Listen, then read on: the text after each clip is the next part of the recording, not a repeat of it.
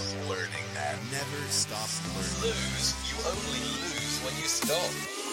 Welcome to the Growth Velocity Podcast, where you learn from the world's greatest entrepreneurs, marketers, and changemakers to help you get the success you are destined for faster. If you are looking for growth in your business and life, you are in the right place. Here is your host, Howard Kingston, the Growth Velocity Podcast.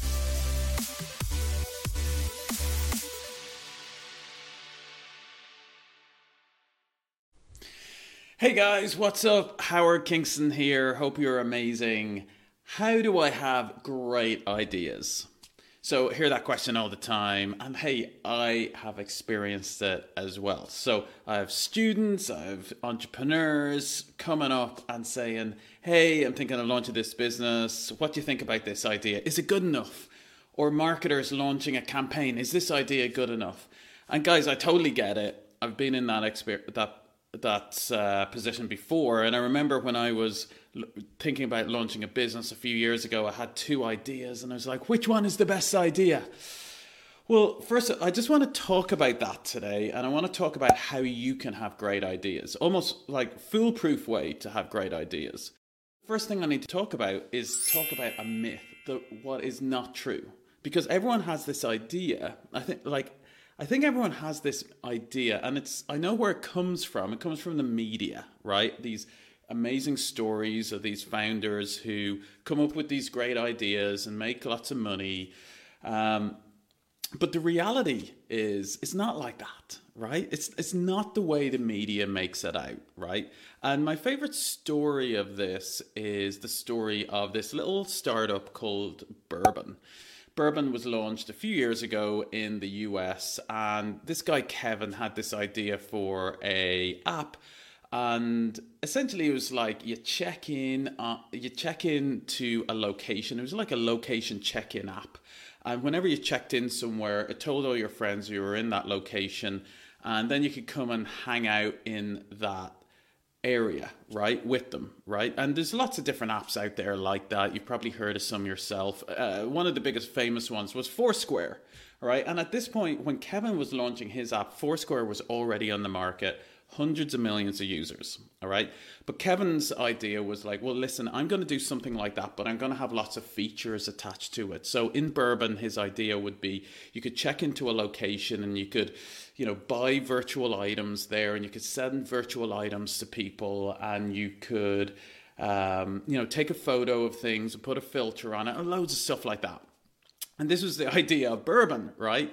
Now, there was a problem, all right? A few months in, Kevin found that he didn't have many customers, right? He had only a couple of thousand customers, and he started running out of money. Now, in an entrepreneur's world, that's called running out of runway. And when you run out of runway, it's like aircraft taking off. If you run out of runway, it means you run out of money, and that's not a good place to be as an entrepreneur, all right?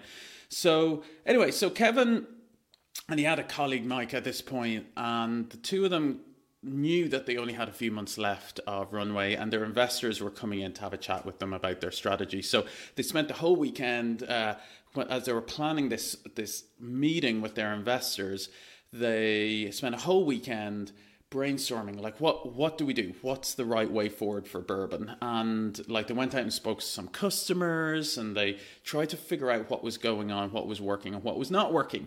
Now, one thing that Kevin did was he jumped into the data and looked at the analytics, and he found that something really interesting. He found that the users were not using all the parts of the product, but they were using one part a lot, like hyper usage. So the couple of thousand users that were using the product were using this one feature time and time again. And it was the ability to take a photo and put a funky filter on it, right?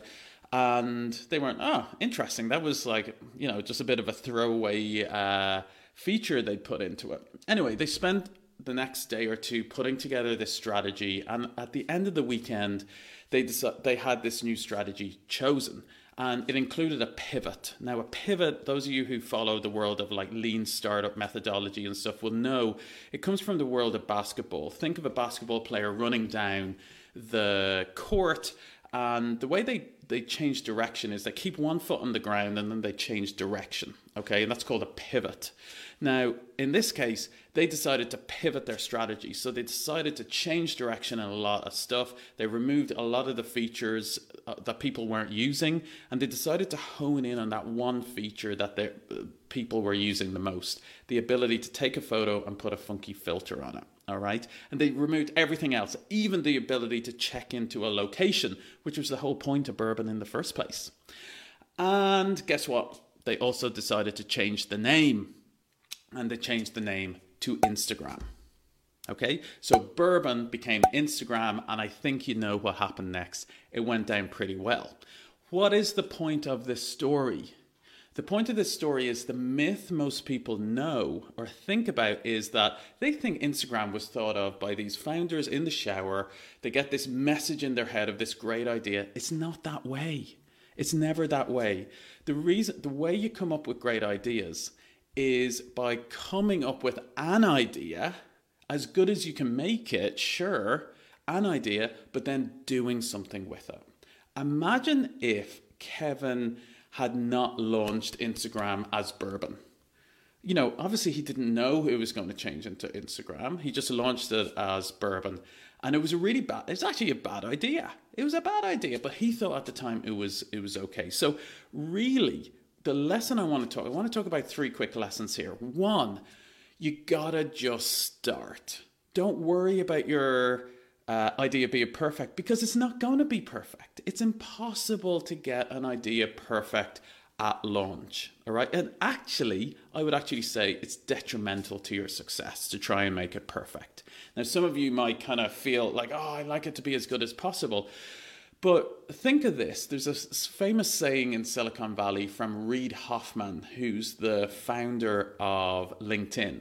And he famously says that if you haven't launched the first version of your product early enough that you are embarrassed about it, so you should actually be embarrassed by your first version of your product. If you haven't, it means that you haven't launched it early enough. You've waited too long. So just think about that. The founder of LinkedIn telling you that. And it's exactly the point that happened. Think about it. That's what happened with Instagram. So point 1 is launch it early. Point 2 is realize that the reason you're not launching it yet, you just got to name it, guys. The reason you haven't is because you're afraid. You're afraid of what people think. You're afraid it's not good enough. And you got to just name that beast, and it's fear. So you got to just be prepared to get it out there, get early feedback, and then make it better over time. That's what Bourbon and Instagram did. And finally, guys, the third little point here is if you're finding it's too much pressure, you go, oh, how do I come up with this great idea? Just what I always love to think about things is whenever I'm launching something new, whenever I'm changing career, whenever I'm launching a new product, rather than thinking this is my new career, kind of direction for life, which feels a lot of pressure. Oh God, I better get this right. What if you just thought about it as an experiment and you go, you know what? I think right now, based on all my data and my thoughts and my ideas, I think this is a good idea right now. So I'm going to experiment, and I'm going to run an experiment for the next 90 days. And let's see at the end of the 90 days how it goes. So let's say you're deciding to launch a business, all right?